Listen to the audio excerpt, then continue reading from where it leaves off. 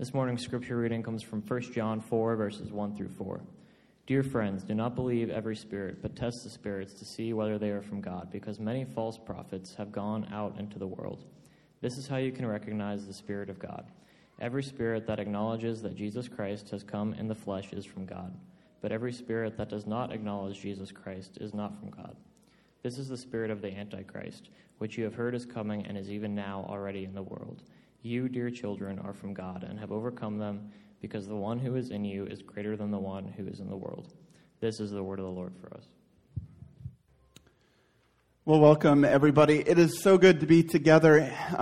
Just so grateful that you guys are here with us this morning. If you're joining us online, I just want to welcome you as well.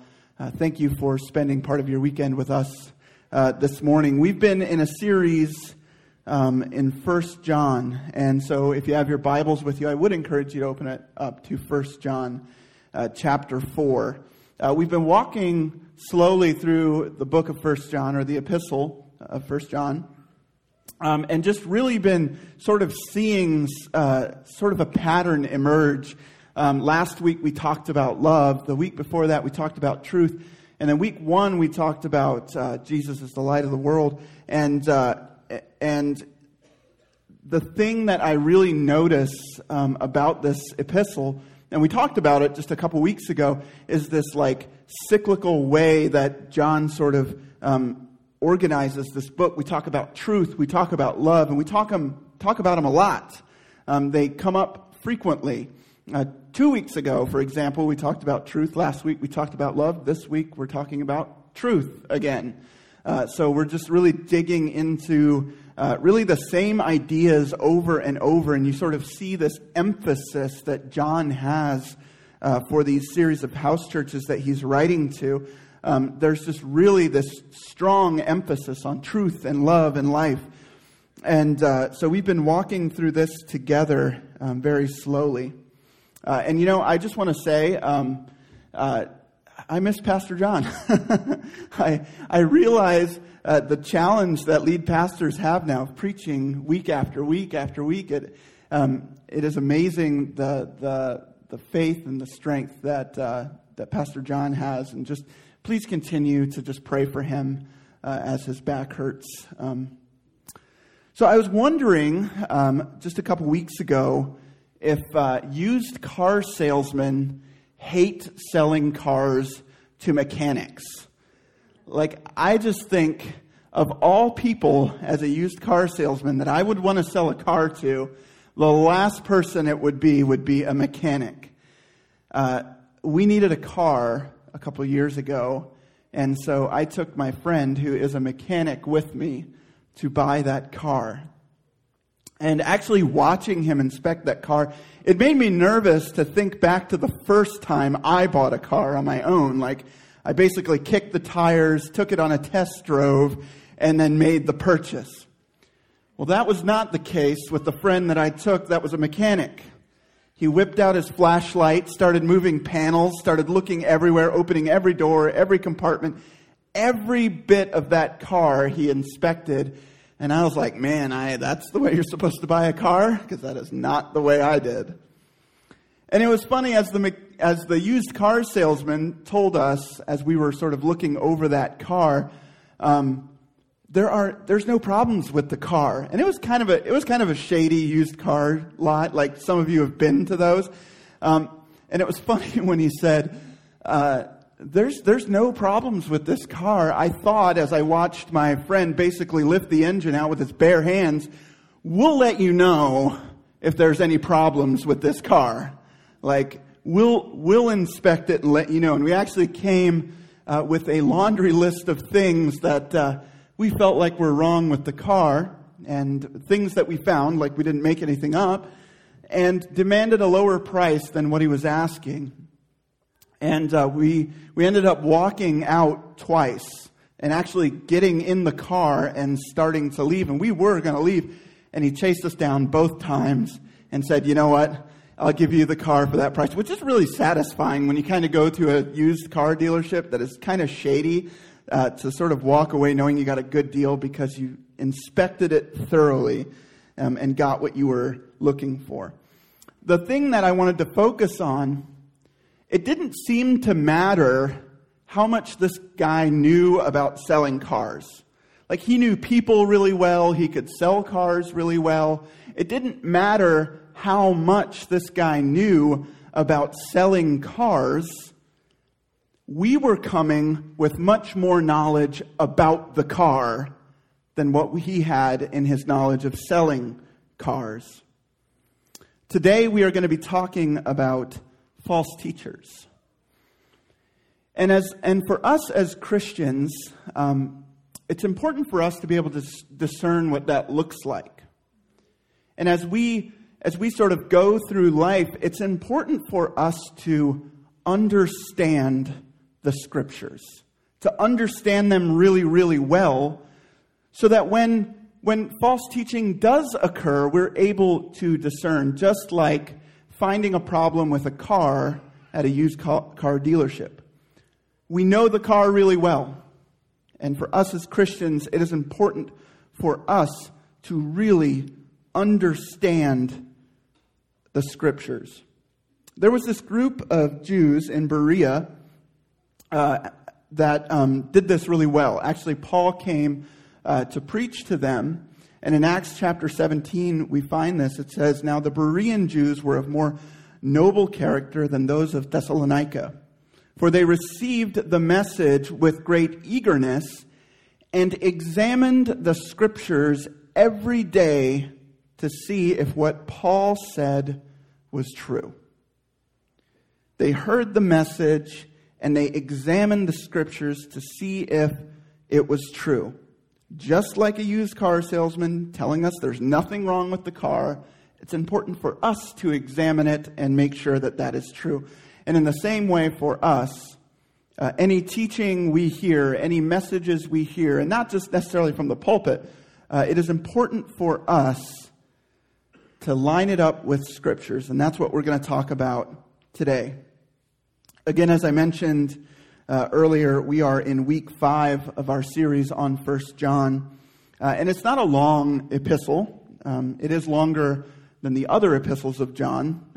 But it's not very long, but it's packed with information that is just so good about truth and love and life. And today, we'll be taking a look at testing the spirits, which comes out of 1 John chapter 4, verse 1. It says, "Dear friends, do not believe every spirit, but test the spirits to see whether they are from God, because many false prophets have gone out into the world." And you may be asking, what does John mean when he says, test the spirits? Basically, he's saying the unseen spiritual influence of a message needs to be evaluated. Basically, he's saying the unseen spiritual influence that guides a message, or what spirit is influencing this message that's being delivered. A couple of weeks ago, we talked about the fact that John wrote this epistle as a response to some false teaching that existed in his day, which was most likely this philosophy called Gnosticism, which was a mix of Christian, of Jewish, and pagan teaching that was all sort of jammed together into one philosophy. And John is writing in response to some of these teachings.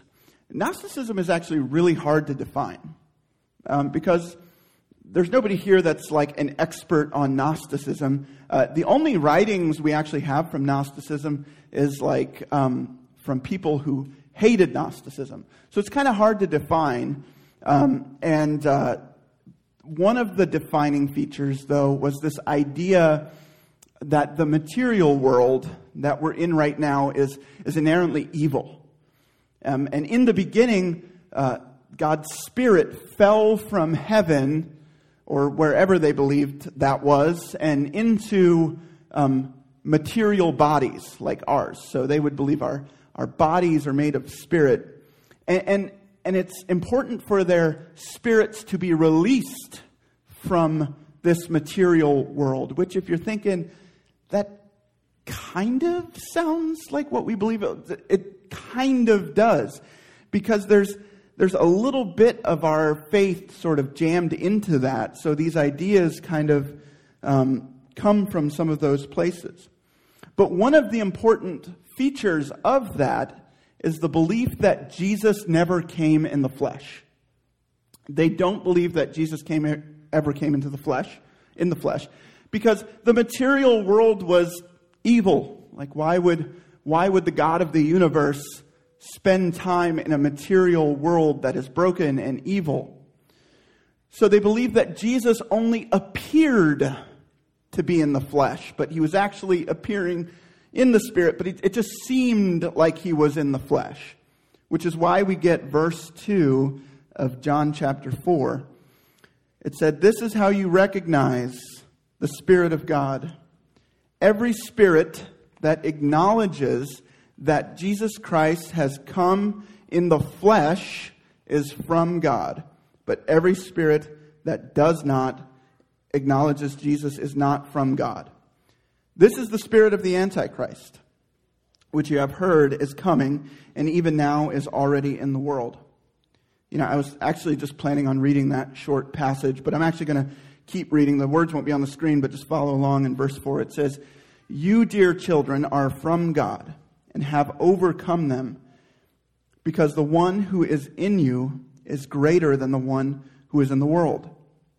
They are from the world and therefore speak from the viewpoint of the world, and the world listens to them. We are from God, and whoever knows God listens to us, but whoever is not from God does not listen to us. This is how we recognize the spirit of truth and the spirit of falsehood." So this is very important for us. John talks about how false teachers don't say that Jesus didn't come in the flesh, that he is not Lord. And in fact, if you believe that, you have the spirit of the Antichrist. Because the Spirit of God is the Spirit of truth, and it testifies to the truth. So this is very important for us as we look at what John is asking of us to test the spirits. Because here it's revealed to us that there really are only two spirits in our world. There is the Spirit of God, which is truth. And there is the spirit of the Antichrist, which is falsehood. You see, the Spirit of God confesses Jesus as Lord, and the Antichrist does not. And it is important for us to consider every unseen spiritual influence of any message we hear. And I'm not just talking about a message from the pulpit, but any message this world has to offer, or any message that anybody offers us. It is important for us to test the spirits, to see which of these two unseen spiritual influences is impacting this message.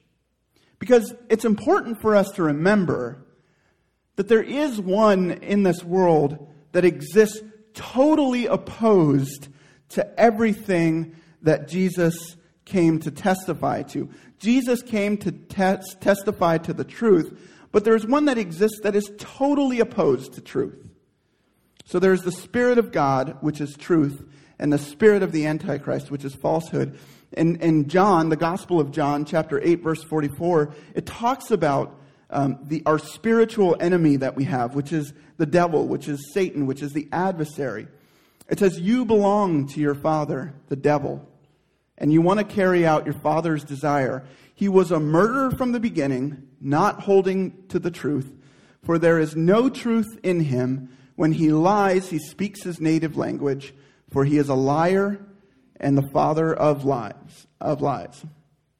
So Jesus came to testify to the truth, and Satan is the father of lies. Now here's the thing. Our spiritual enemy is very smart. He's very sly. He's not going to give us a message that is so obviously false that we look at it and we're like, well, that's just dumb. That's obviously not true. Like, the enemy is the adversary and he is the counterfeiter. Sometimes things look true, they feel true, but they really aren't. It's something I'd like to call true-ish. Like, Satan would never tell us a lie that's so obviously not true that we just look around and we're like, what? Like, that's obviously wrong. But instead, he just wants to take us off just a little bit. Because as we travel throughout life, we'll get to a point where we're so far away from the truth. If we can just get off just a little bit. He even does this when he's tempting Jesus in the wilderness. He actually uses Scripture to tempt him. Just it's true-ish. The best way to illustrate this, for example, is in youth group, we like to play this game called Mafia, or The Resistance. And basically the way the game is played, there is a big group of people known as the townspeople, and then there's a really small group known as the Mafia, or the spies. And basically, nobody knows who the Mafia is, and the entire game, the town is trying to figure out who the Mafia is by arguing with each other. And every night the Mafia takes somebody out. And every morning the townspeople take somebody out. And the townspeople objective is to try and find the Mafia or the spies and get rid of them, to take them out of the game. And the spy or the Mafia's job is to try and find all of they kind of know all the townspeople, but to eliminate all of them before they're caught. And I have found the best strategy, if you are a Mafia, and I'm probably never going to be able to play this game ever again because I just revealed totally my strategy, is to, in the beginning of the game, if you're the Mafia or a spy, if you can just get the attention off of you just a little bit in the beginning of the game, by the end of the game, everybody is totally lost, and they're eliminating people that aren't spies, and it just totally works in your favor. So my strategy in every game is to just get everybody just a little bit off, then by the end of the game, everybody's confused. That actually happened to me one time when I was a townsperson, when I was one of the good guys. And the player that was sort of doing this had me so mixed up by the end of the game that I would have died for this person. I would have died for them. And the end of the game, they were just trying to rub it in my face. That's all it was. Like they all knew, and they were just, I was so lost, and it changed me. Like, it actually changed me. Like, I don't trust people like I used to. But that's sort of the strategy here. It's like, it's true-ish, and if we can just steer them off the path of truth, we might be able to put a message of falsehood in there and confuse us. This is really sort of the strategy. It can look good, it can feel good, and it can feel like truth, but it's not really. And that is why it is so important for us as the church to understand the Scriptures really, really well. To be able to pick out when false teaching happens. To really test, like John is saying, the unseen spiritual influence of a message by looking at the Scriptures. So how do we do that? How do we test the spirits? What should I be doing to make sure that I'm not falling victim to this sort of thing? Well, today I want to talk to you about three areas to test the spirits in. And the first being the message. To illustrate this well, has anybody ever watched an infomercial? Infomercials really make me laugh. Like there's always some problem in an infomercial that causes so much stress to the consumer. Some problem that they're sort of putting out there that's so hard to overcome that you need their product in order to fix it. And I promise you, I will not judge you if you've ever ordered something from an infomercial. Because the truth is, every now and then, it gets a little cold in your house, and you need something with sleeves, like maybe a Snuggie. Like maybe you need a Snuggie. Like you need something, because here's the thing, like sometimes when you're blanketed up, it's so hard to like use your phone and like be warm at the same time. Like I got to take my arms out of the blanket. So you need something from an infomercial to sort of help fix that. Like I won't judge you if you've ever purchased something from an infomercial. And be honest, like all of you have one of these in your house. Like it's just sort of inevitable. I was actually a little bit offended by Microsoft Word as I was typing this message. It didn't have Snuggie in the dictionary. And I was like, what is going on? But the point of an infomercial is to present this problem that is sort of so big and so hard, and their product will solve all of your problems. Like life will just be so much better if you have the product that we're selling. The problem here is that sometimes we have an infomercial view or a Snuggie view of following Jesus. There is a mentality in the faith community that if we just have enough faith, or we just have enough faith in God, and we put all of that into Him, all of our problems will just go away. Like all of your problems, and you'll be blessed with health. You'll be blessed with wealth. You'll be blessed with all of these things if you just follow God, because He loves His children and He loves to bless them abundantly. That sounds good. It feels good. But what happens? Like this is a really dangerous message in our community. Like if you just believe that God will bless you abundantly with specific things like health or wealth, at some point you might not have those things. And all of a sudden you start to doubt whether or not you're following Christ because you don't have the things that you believe that He was going to bless you with. I mean, it sounds good. It feels good. It's true-ish. Like, yes, God will bless us if we put our faith and trust in the risen Savior of Jesus Christ. But He may not bless us the way we expect it. Like, consider the Apostle Paul. In Philippians, Paul writes in chapter 4, verse 10, I rejoice greatly in the Lord that at last you renewed your concern for me. Indeed, you were concerned, but you have had no opportunity to show it. I am not saying this because I am in need, for I have learned to be content whatever the circumstances. I know that it is to be I know what it is to be in need, and I know what it is to have plenty. I have learned the secret of being content in any and every situation, whether well-fed or hungry, whether living in plenty or in want. I can do all things through Him who gives me strength. This passage is not about getting supernatural strength to win a basketball game or to lift more weights.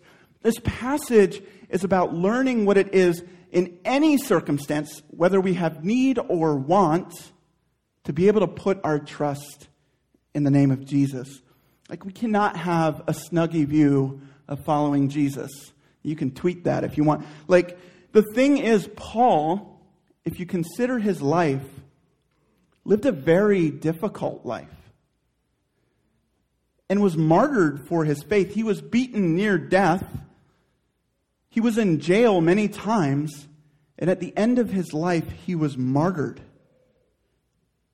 You see, Paul didn't buy into this message of, if I just follow Jesus, life will be easy. Like, that's not completely true. But not just this specific message, but every message that you hear line it up to Scripture and you'll find something. So consider the message that you're hearing and test the spirits. Is this the spirit of truth? Is this the spirit of God? Or is this the spirit of falsehood? Number 2, in considering the spirits to test the messenger. A few years ago, I was just really bummed where we were at as like the church, like the global church. Like there were prominent pastors and authors of books that I read, of people who I respected, and I recommended their books to my friends and coworkers. But as I studied more, and more things came out about these guys, and they just had these huge moral failures. I'm talking many sexual misconduct allegations.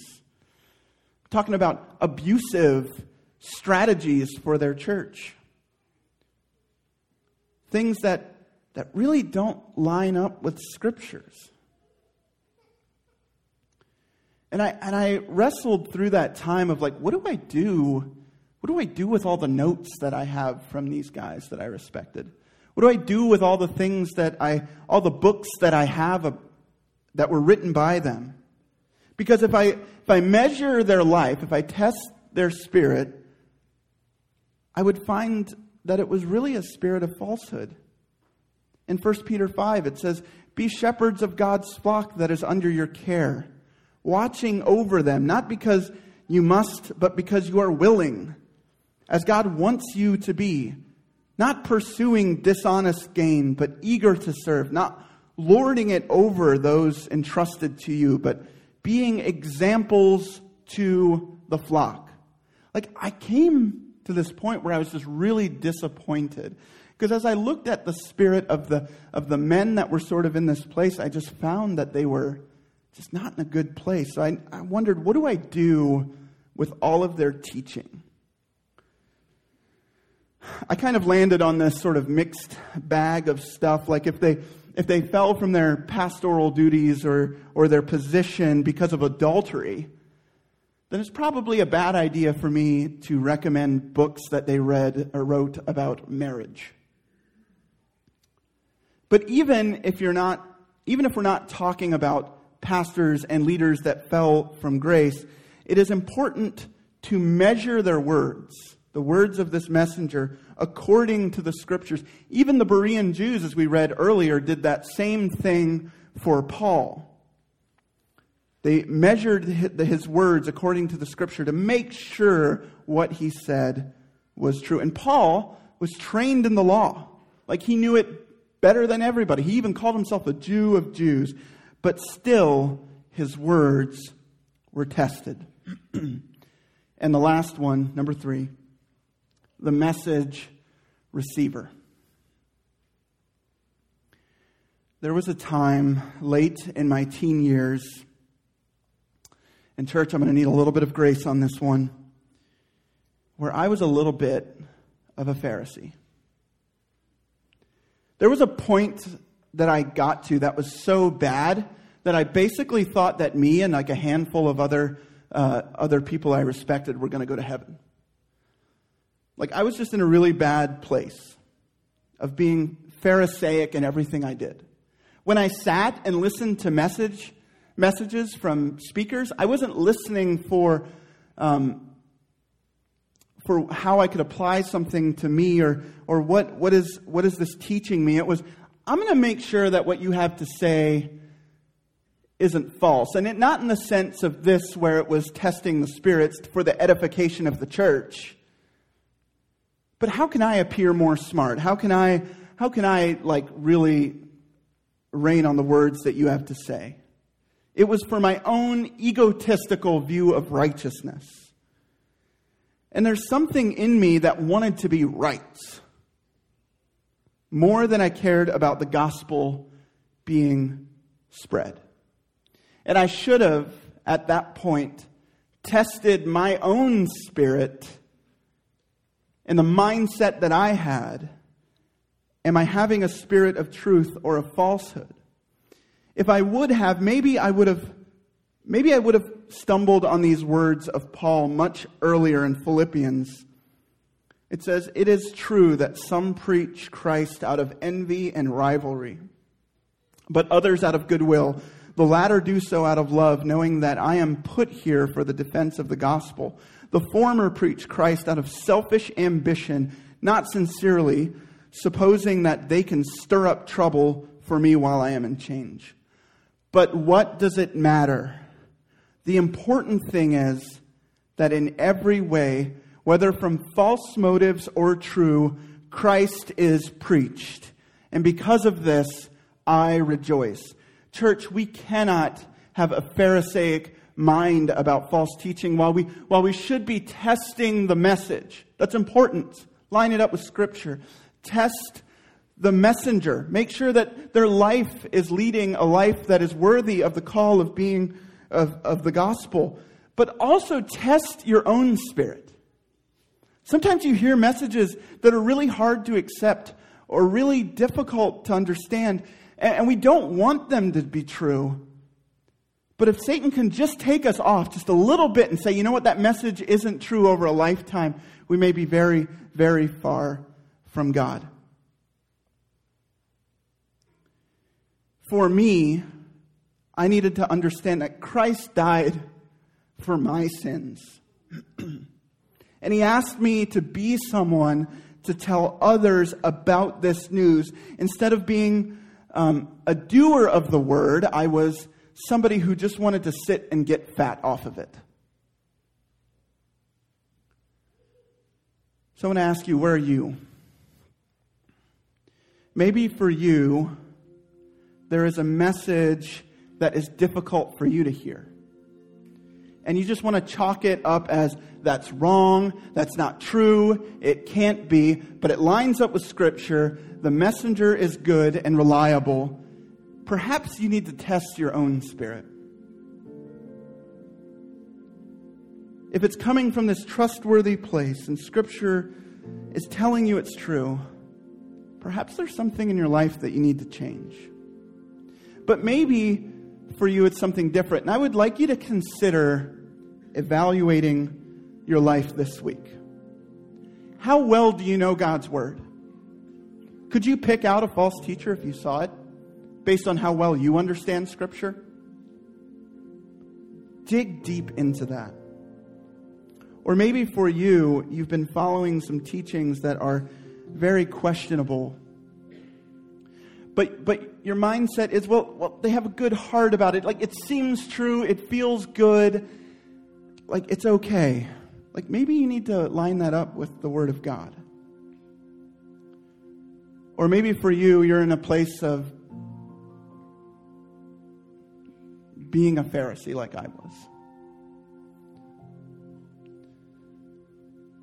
Of doubting, of questioning, and doing it in a way, again, not for the edification of the church, but for your own sort of gain and influence and power in this world.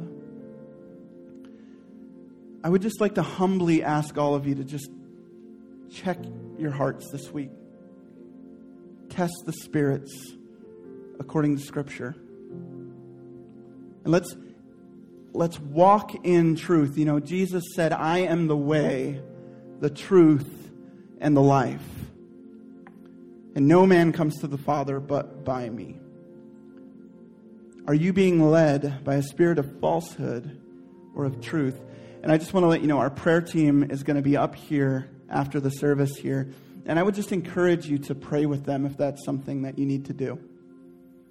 Of maybe being prayed for because you've been in a bad place personally.